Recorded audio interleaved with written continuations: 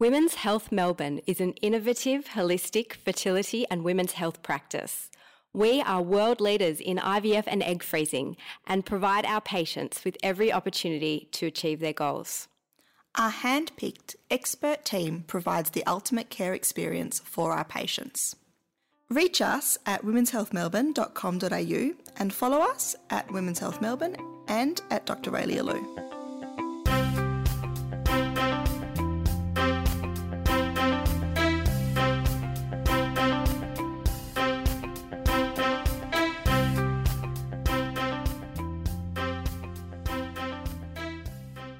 Today we have a special guest, a patient of Raelia's who is sharing her experience with fertility treatment. Welcome, Gemma. Thank you. Very nice to be here. I want to start with the ending. What was the outcome of your treatment? I have 2 gorgeous boys. Oh, perfect. Just what we like to hear. Gemma, do you want to start telling our listeners about what led you to start seeking fertility treatment? I started to seek fertility treatment following probably a few months of trying.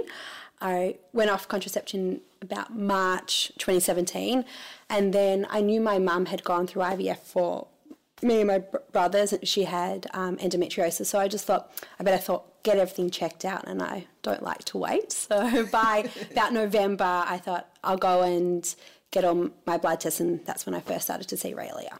Something that I think, when I think of going to doctors, you need to find the right specialist for you. Yeah. How did you find Raelia? And this was a few years ago and a lot has changed. Yeah. But what were the steps you took to finding the right specialist, and how did you know Raelia was right? I had a really good GP, and she works at sort of a women's clinic, and I went to chat with her, and she also sort of gave me actually similar advice to Raelia when I saw her. She's like, I think you need to continue trying naturally. I'm going to give you a referral because that's what you're here for. And she highly recommended Raelia. I think she sort of described Raelia as, and again, we're talking back a few years ago, a younger, very knowledgeable, up-and-coming doctor. And maybe a few years ago it was a little bit easier to get in to see Raelia. So she recommended Raelia. And for me, I knew Raelia was my doctor from the minute go, because both Adam and I liked that Raelia presents everything with a lot of scientific background, and there's a reason as to why we do things, and there was a lot of explanation around that and a lot about the numbers and statistics, and for my husband and I that just really made sense to us. There was a lot of trust from the very beginning, and as a result, I think you've seen a huge amount of my friends. None who have actually needed IVF or needed any. Wonderful. I don't think any real fertility treatment, maybe a little bit of help along the way, but yes, a lot of people have seen her, and I think just also recommended them to the next, lot of people. But yeah, I think it's very important to go to a doctor, I believe, who is very assured of what they're doing. They know what they're doing, but they're communicating it to you on an equal understanding and level, and I think that's what Raelia gives. So, but this is why we're doing it, this is what we need to do, but we're in it together, so that for me was why I felt very comfortable going through the whole process with Raelia. How old were you then? I was 29. 29. Yeah. Okay, so that's quite young to start seeking treatment. Yeah. What's sort of the average age of someone who starts seeking treatment? Oh, look, I think it's very variable. It's not so much about the age you are, because importantly, a lot of gynecological issues that ultimately cause infertility have nothing to do with age. Things like endometriosis can happen at any age, and often the first signs occur when you're a teenager, when you first get your period, and it can be very painful as it evolves. Really, we look more at how long you've been trying. So the statistical chance of getting pregnant every month when you're young and healthy is about 1 in 5, and it's quite normal for it to take a few months for women and couples to get pregnant. So we really say 80% of couples are pregnant if there's not a problem in about 6 months of trying, and 90% of those who are going to get there alone without assistance are pregnant within a year of trying. So usually those are landmarks that are important to me as a fertility specialist. And I also take into account patients' gut instinct and also how they feel about how long they've been trying, whether it's something that is provoking anxiety in them as opposed to just meeting the textbook definitions of when do you consider things infertility. Certainly, if someone is over 35, we also have to add in the fact that age reduces your chance of getting pregnant each month, and it also impacts your chance of conception with maximum intervention. So we do like to do all the tests and know what's going on in someone over 35 after 6 months of trying, just so we can be proactive in a sense when their fertility is the best it's ever going to be from that time point moving forward. When Gemma came to see you, how did you start off treatment? Well, Gemma, I'll throw it back to you. What did we do? I probably remember a bit better. She sees a lot more people. I just need to tell listeners, Gemma has notes. I went off contraception in March and then it was November, and Riley said to me, everything looks good on paper. She's like, because I think prior to coming to see you, I went to my GP and got all the tests, cycle tests, whatever they are. And then Riley said to me to come back in January, beginning of the year, and see if I hadn't fallen pregnant. She still thought that I had a good chance of falling pregnant because there was no signs. You did send me for a tubal flush. So I went for a tubal flush like a week or so after that. As Rayleigh sort of said, I think one of the big things for me was it was actually causing me quite a bit of anxiety, and I like everything to be in control. And it was the first thing I felt like in my life when it's like, if you work harder at something, you're used to sort of being able to achieve it. Pregnancy ain't that. There's no in my control. And so I did the tubal flush, and then I went to start to see a Chinese doctor, and she was fantastic because it was more for my mental health and just being able to, the way I viewed everything, and by middle of Jan, I still wasn't pregnant. Mm-hmm. So that's when I went back to Aurelia. Tell us about the tubal flush. I went to see a fantastic doctor at Cabrini called Mark Teo. Yeah, he's fabulous. And he performed it, and it was a little bit uncomfortable. But from memory, I think like one tube was like totally fine, and then one tube had a little bit of blockage, but it was easy removed. So it's a little bit uncomfortable, but it was not a problem. Yeah, and then again, Dr. Mark thought that he often sees good results after the flush. Yeah, but unfortunately, So that really, because I think Riley, you had mentioned to me that it could be quite uncomfortable. It was actually okay.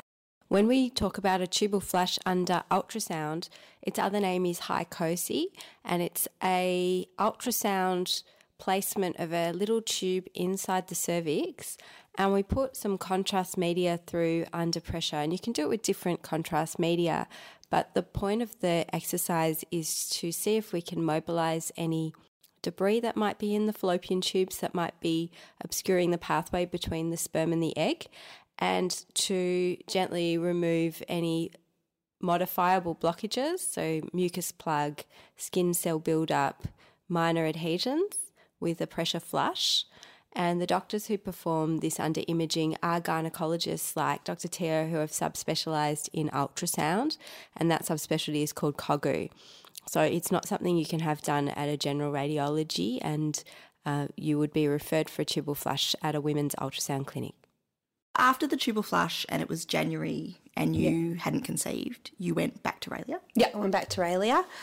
And then I remember Aurelia saying to me that in most cases of somebody my age, when everything between my partner and myself looked fine on paper, she said, I can pretty much guarantee I'm going to find some endometriosis. But actually, I'll go back a step because I remember I had been away over summer and I was saying to my partner, why am I going to, because Riley had recommended that we potentially might need to do a D&C and what's the... Laparoscopy. A laparoscopy. Yeah, that's right. And I remember coming home from my trip, and this is me being very impatient. I just said to my husband, why don't I just go straight to IVF? Why am I doing another operation? Blah, blah, blah.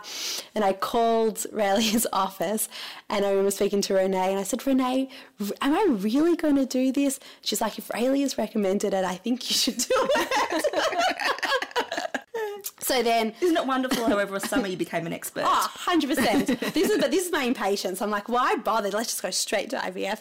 And then I remember coming back to see Raelia and I expressed my, wisdom. And Raelia said that even you reckon that you'll probably find some endometriosis, and even if there isn't any or we have to clean something up, if we have to go down the IVF process, it'll provide a lot cleaner space for IVF to hopefully take. So we did a laparoscopy.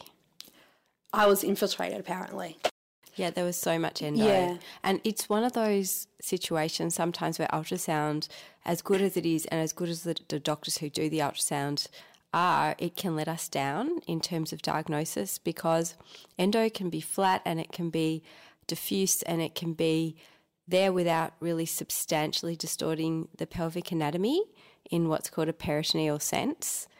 And what that means is that there's little dots of endo in the skin all around the pelvis, and cleaning it up can help, and it can help immediately for some people, and for other people it can help long term.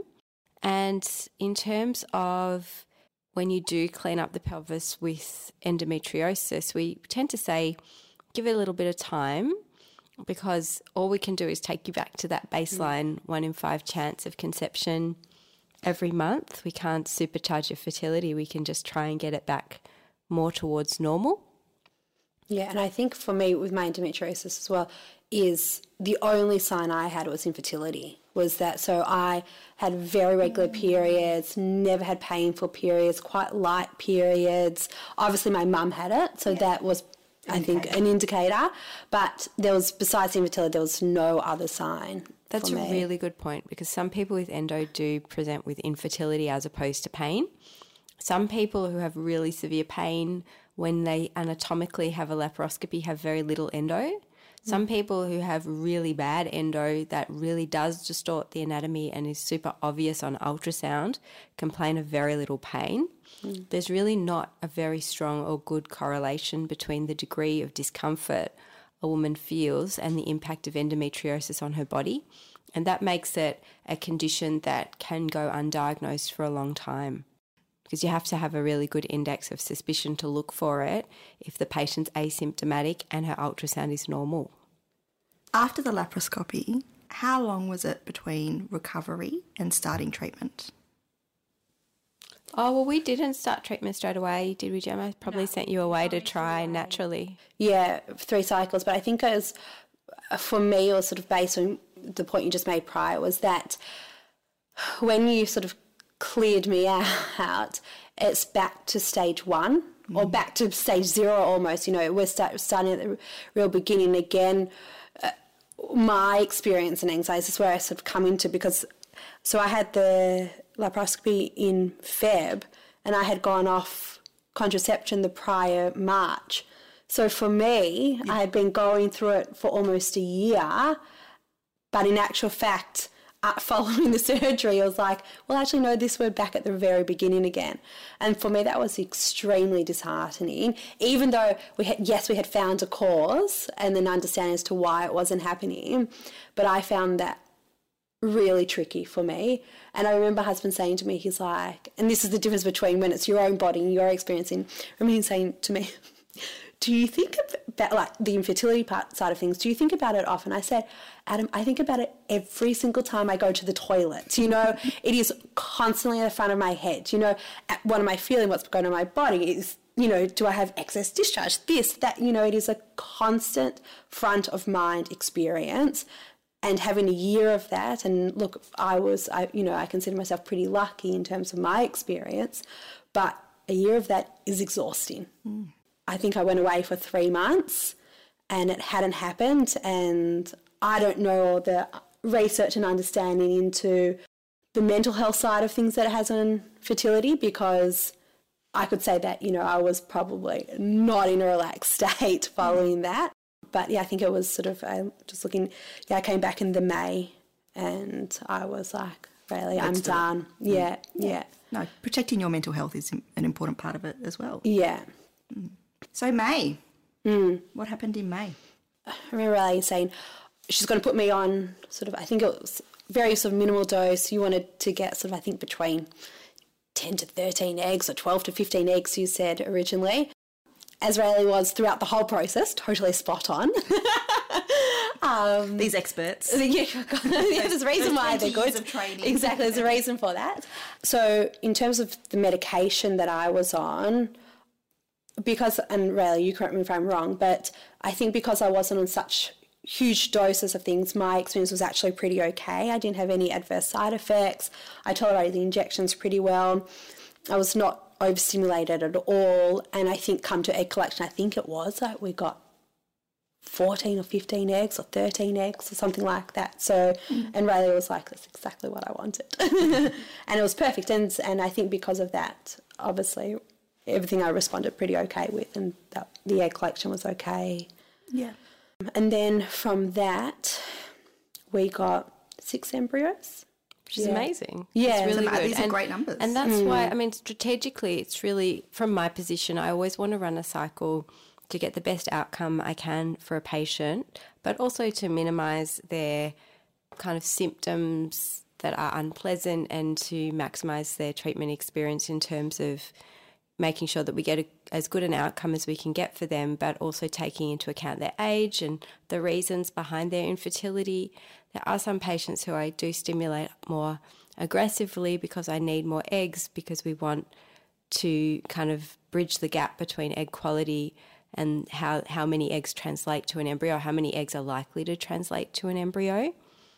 But when someone is relatively young, I'm fairly confident that their egg quality is going to be reasonable, especially when a barrier to fertility is clearly understood and the techniques we're using are a good get around for that particular problem. Yeah, I'm glad you felt okay during your cycle. It was really, I don't recall any issues with it at all. So you had your 6 embryos. Yeah. And you decided to put one back. And was it a fresh or a frozen cycle? Fresh. Yeah. Okay, so all very quick. Yeah. 14 eggs. Yeah, embryo transfer. We did one on July was when I had the embryo transfer. Mm-hmm. So that's pretty quick to go back to Rayleigh and say, I'm ready to start. Yeah. And then by July, have your transfer. Yeah. Yeah. And I think that's sort of, an important sort of probably part of the process is that when you say, okay, we're going to do this, and it's you're all in, yeah? You're all in, financially, everything. You're like, okay, we're going to do this. And then as well, you're also balancing work and life. And so for things to drag on, and I can only, empathise so much with all the women that went through this through COVID, because you think you've got a plan and then it's ripped away from you, is quite heartbreaking. When I started my first counselling session, which was in May, July 9th, I had a transfer. So that was actually pretty amazing turnaround, yeah. And the transfer took? Yeah. So that was great. I remember the doctor who put it back, and he said, this looks like a lovely embryo. It was a very good quality embryo. I can't quite recall. Turned out to be a perfect embryo? Yes, until what happened afterwards. But yeah, so we actually had positive pregnancy tests and everything was really good. So is that you had a scan at 6 weeks? Yeah, with Aurelia, yeah. Mm-hmm. I had a scan at 6 weeks, and then that's when I transferred to my obstetrician. And everything was fine. I think I saw my obstetrician probably, he likes to see it sort of 7-8 weeks. So I think I saw Rayleigh at 6 weeks and probably a couple of weeks later when I saw him. So then at about 12 weeks, I actually had a bit of a bleed. And so I went to the hospital. They did a scan in the hospital, in the emergency, and everything we thought looked okay and the bleeding stopped. But then obviously the report went back to my obstetrician, and he said, I can see something on the scan that I don't like, and so I had to go in and see him. And unfortunately, our baby had what's called an omphalocele, so the stomach of the baby hadn't closed properly, which meant that the organs were growing outside of the body. So that was a real shock to all of us. And I think, I can't remember, but there was no evidence to actually prove, I think, that the bleeding was related to the omphalocele. It's probably completely unrelated. Yeah. Because bleeding in early pregnancy is really common. It happens all the time. Yeah, so you've got to look at all the positives. It was for us probably a slight blessing because it meant that we had a lot of, because it was early on, so we had as many options about what we wanted to do as possible. So following that, we went down all the routes. We spoke to Rayleigh, my obstetrician. We actually spoke to Dr. Mark Teo again, just because I had developed a nice relationship with him through everything, and he had performed the scan. So we spoke to a few paediatric surgeons, and unfortunately the baby just was not compatible with life. So we had to make the decision to terminate the baby, which was sort of at 12 and a half weeks. Yeah. Is this something that happens often? It doesn't happen often, but it does happen. It's not necessarily anything to do with genetics. It's just that to be a healthy baby, you have to have all the right DNA, but you then have to just orchestrate everything perfectly in the course of development. And we start actually, many structures, including the abdominal wall, start as a plate and then wrap around and fuse in the middle. And unfortunately, if that goes wrong and doesn't happen properly, then we do have congenital abnormalities happen and affect about 2% of pregnancies will have a congenital abnormality of unknown reason. Yeah, and I remember following the termination and they sort of tested the embryo. We went and had the karyotype testing, I think. Yeah, and Rayleigh, again, spot on, said to us, look, I personally think this is, because again, we were lucky we had 5 embryos frozen, and so the next question was, do we test those embryos, because we hadn't previously. And Rayleigh had said to us from the minute go, look, I think you're young. There's no indication to go down that route, and there was probably more harm to the embryos if we had done that. And so my partner and I had the karyotype testing, and it came back that neither of us had any chromosomal abnormalities, and this was unfortunately just a freak of nature, which was also good because then it meant that we didn't have to go back to testing those embryos. That's a good point. So we sometimes make the decision to test embryos for different things if we anticipate that the parents have a condition they could pass on to a child, or also if women are older, because eggs, as we get older, just make more random errors that are chromosomal, where the wrong number of chromosomes end up in the embryo. When we make that decision to do it prospectively and proactively, we do it before embryos have ever been frozen, and we take a sample of about 5 cells from the embryo at that stage where the embryo is pretty strong as a blastocyst. When we do retrospectively think about whether we go back and test embryos once they've been frozen once, we have to really be careful to consider that to freeze an embryo from its perspective is a bit of a trauma, and to warm it up again is a situation where some cells are inevitably lost. And when we biopsy an embryo by first freezing it, then warming it, then biopsying it, then freezing it again, and then to use it to ultimately warm it for a second time, we can actually challenge that embryo to a point that it can't make a baby anymore.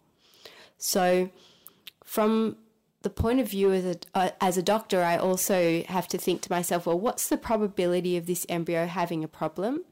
And if that probability is low, then sometimes the intervention to help us feel satisfied that we know more about that embryo may actually be harmful to that embryo and to that woman or couple in terms of the ultimate chance of having a baby with the embryos they have.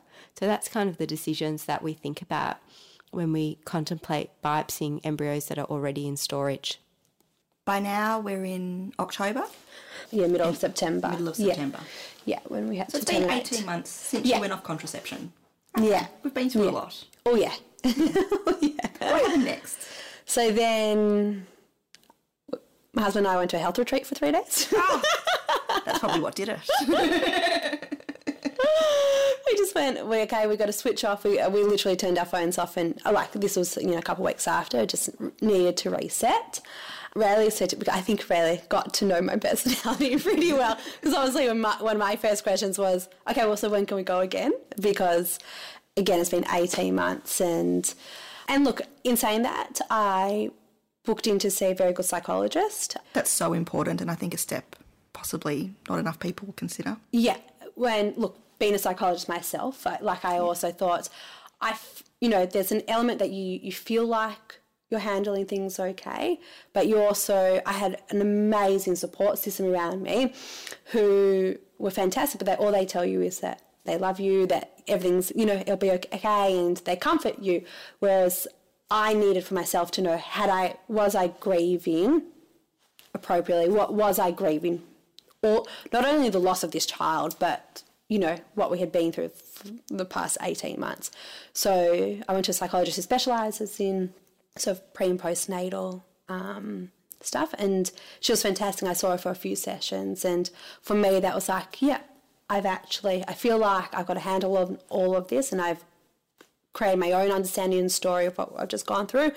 Riley said, as soon as your cycle starts again, we can transfer another embryo, and I knew that's what I wanted to do. But by seeing the psychologist as well sort of made me understand that I was doing this in line with what was actually going on for me, and not as a way to sort of push down my grief and not acknowledge what I had gone through. So, yeah, I felt comfortable that it was okay to go ahead with transfer. And I think that was in November, I think I got my first period back after, the loss of the baby. So then we transferred. Second embryo. Yep.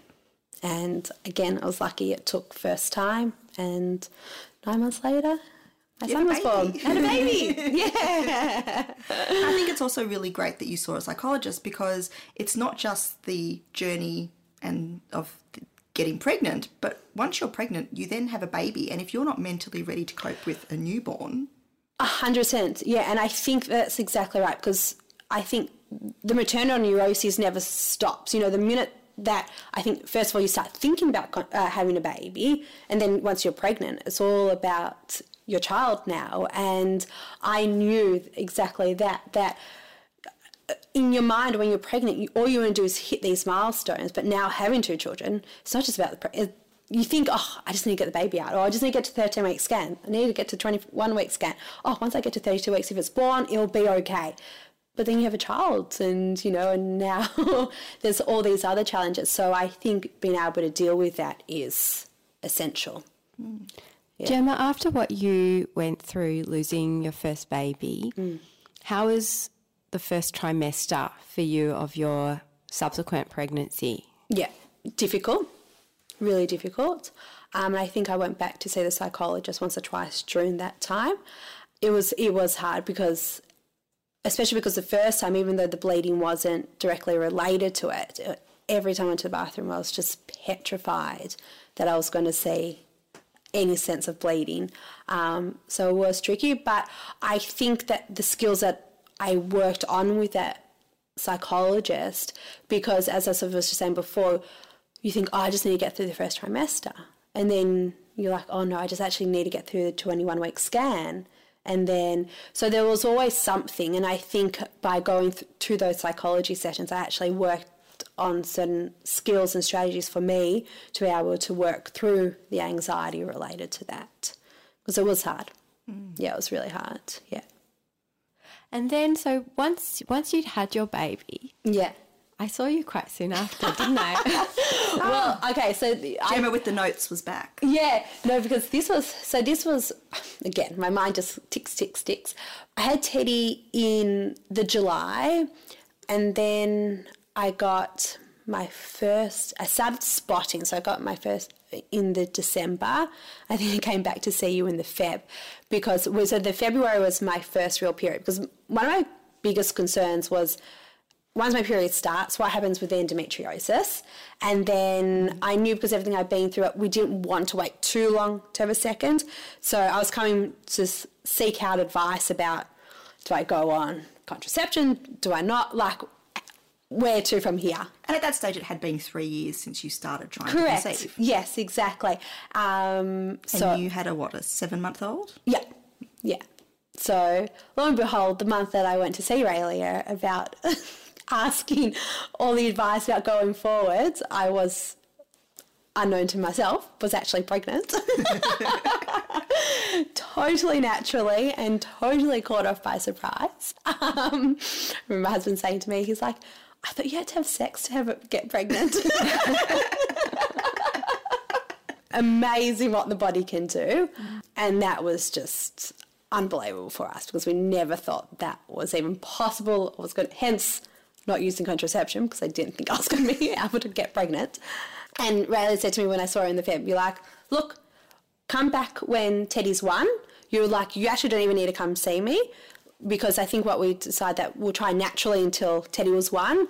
And we weren't too concerned about the endometriosis because that's not too long of a build-up. But if by the time Teddy was 1, which would have been in the July, then we would just gone for an embryo transfer. But I was very fortunate that we didn't have to do that. And now you're living the dream of 2 under 2. Yeah. 16 months. Almost feel like I've got twins. Very close, yes. Yeah.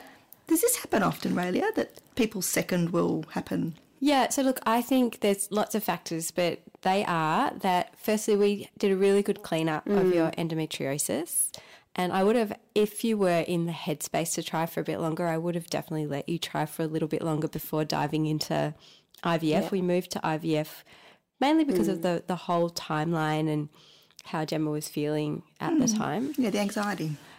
The pregnancy is an amazing lesson that our body learns. So we learn how to be pregnant and the body takes that on, and there are so many physiological changes that happen during pregnancy. Immune system maturation, your body undergoes final maturation of many different tissues, including breasts, but also from a hormonal point of view, the pregnancy is like that last endocrine lesson that your body learns after puberty. So you can certainly become more receptive, I believe, to pregnancy having had a baby.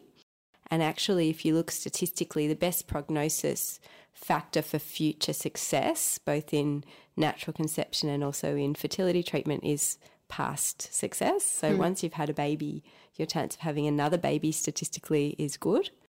And then in terms of the hormones of pregnancy and breastfeeding, they're actually great to suppress endometriosis. So when we medically manage endometriosis, we try and have an environment with lots of progesterone that really stops that endometriosis from taking off again.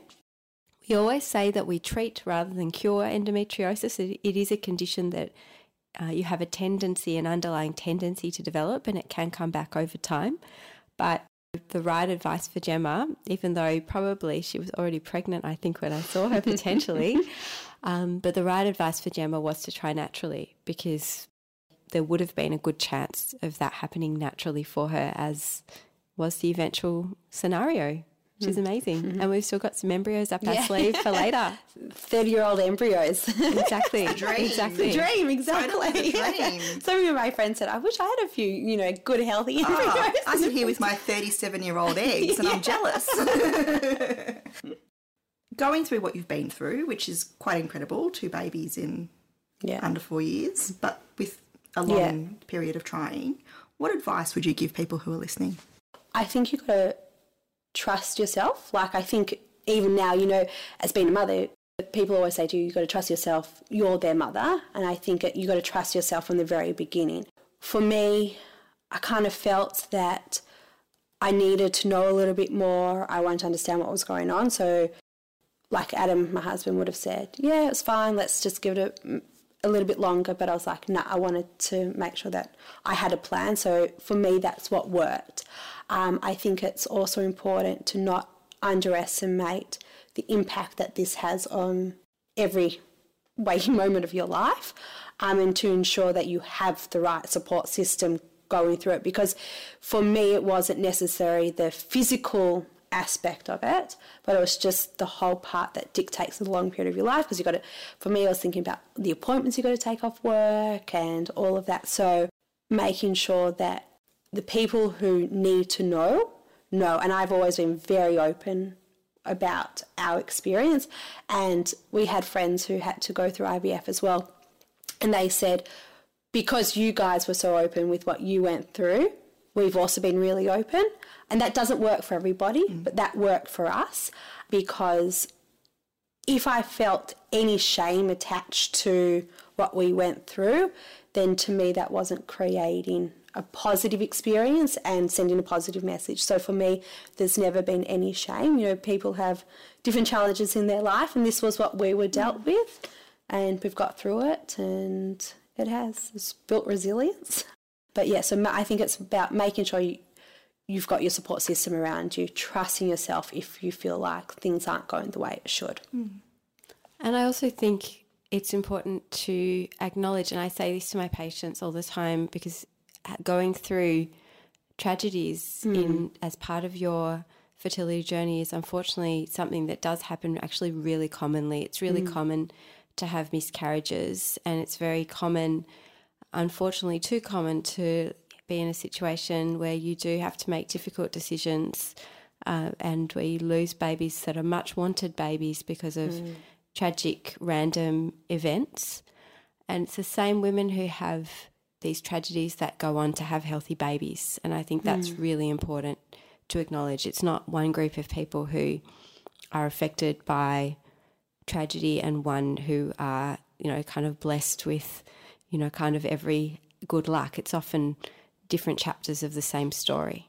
100%, and that's what Adam and I always say, is that this has just become part of our story.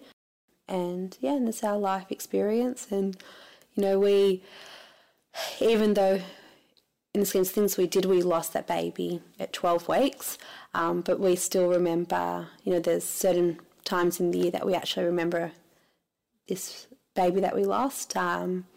And it's still sad, but we're lucky with what we've got, and it's become part of our journey. And I look at my two boys and I'm so thankful that I've got two happy, healthy babies, and I'm blessed. And I think for me, when you go through everything, once I got Teddy, my first child, I was just like, life for me is complete. Anything else was a bonus. Like, I was like, I can be a mother. I've got Teddy, and for me that was it. And my second son is, he's the bonus. Beautiful. Thank you so much for sharing your story, Gemma. No, thank you for sharing your story. No, I hope it helps. To support Knocked Up, leave us a review or recommend to a friend.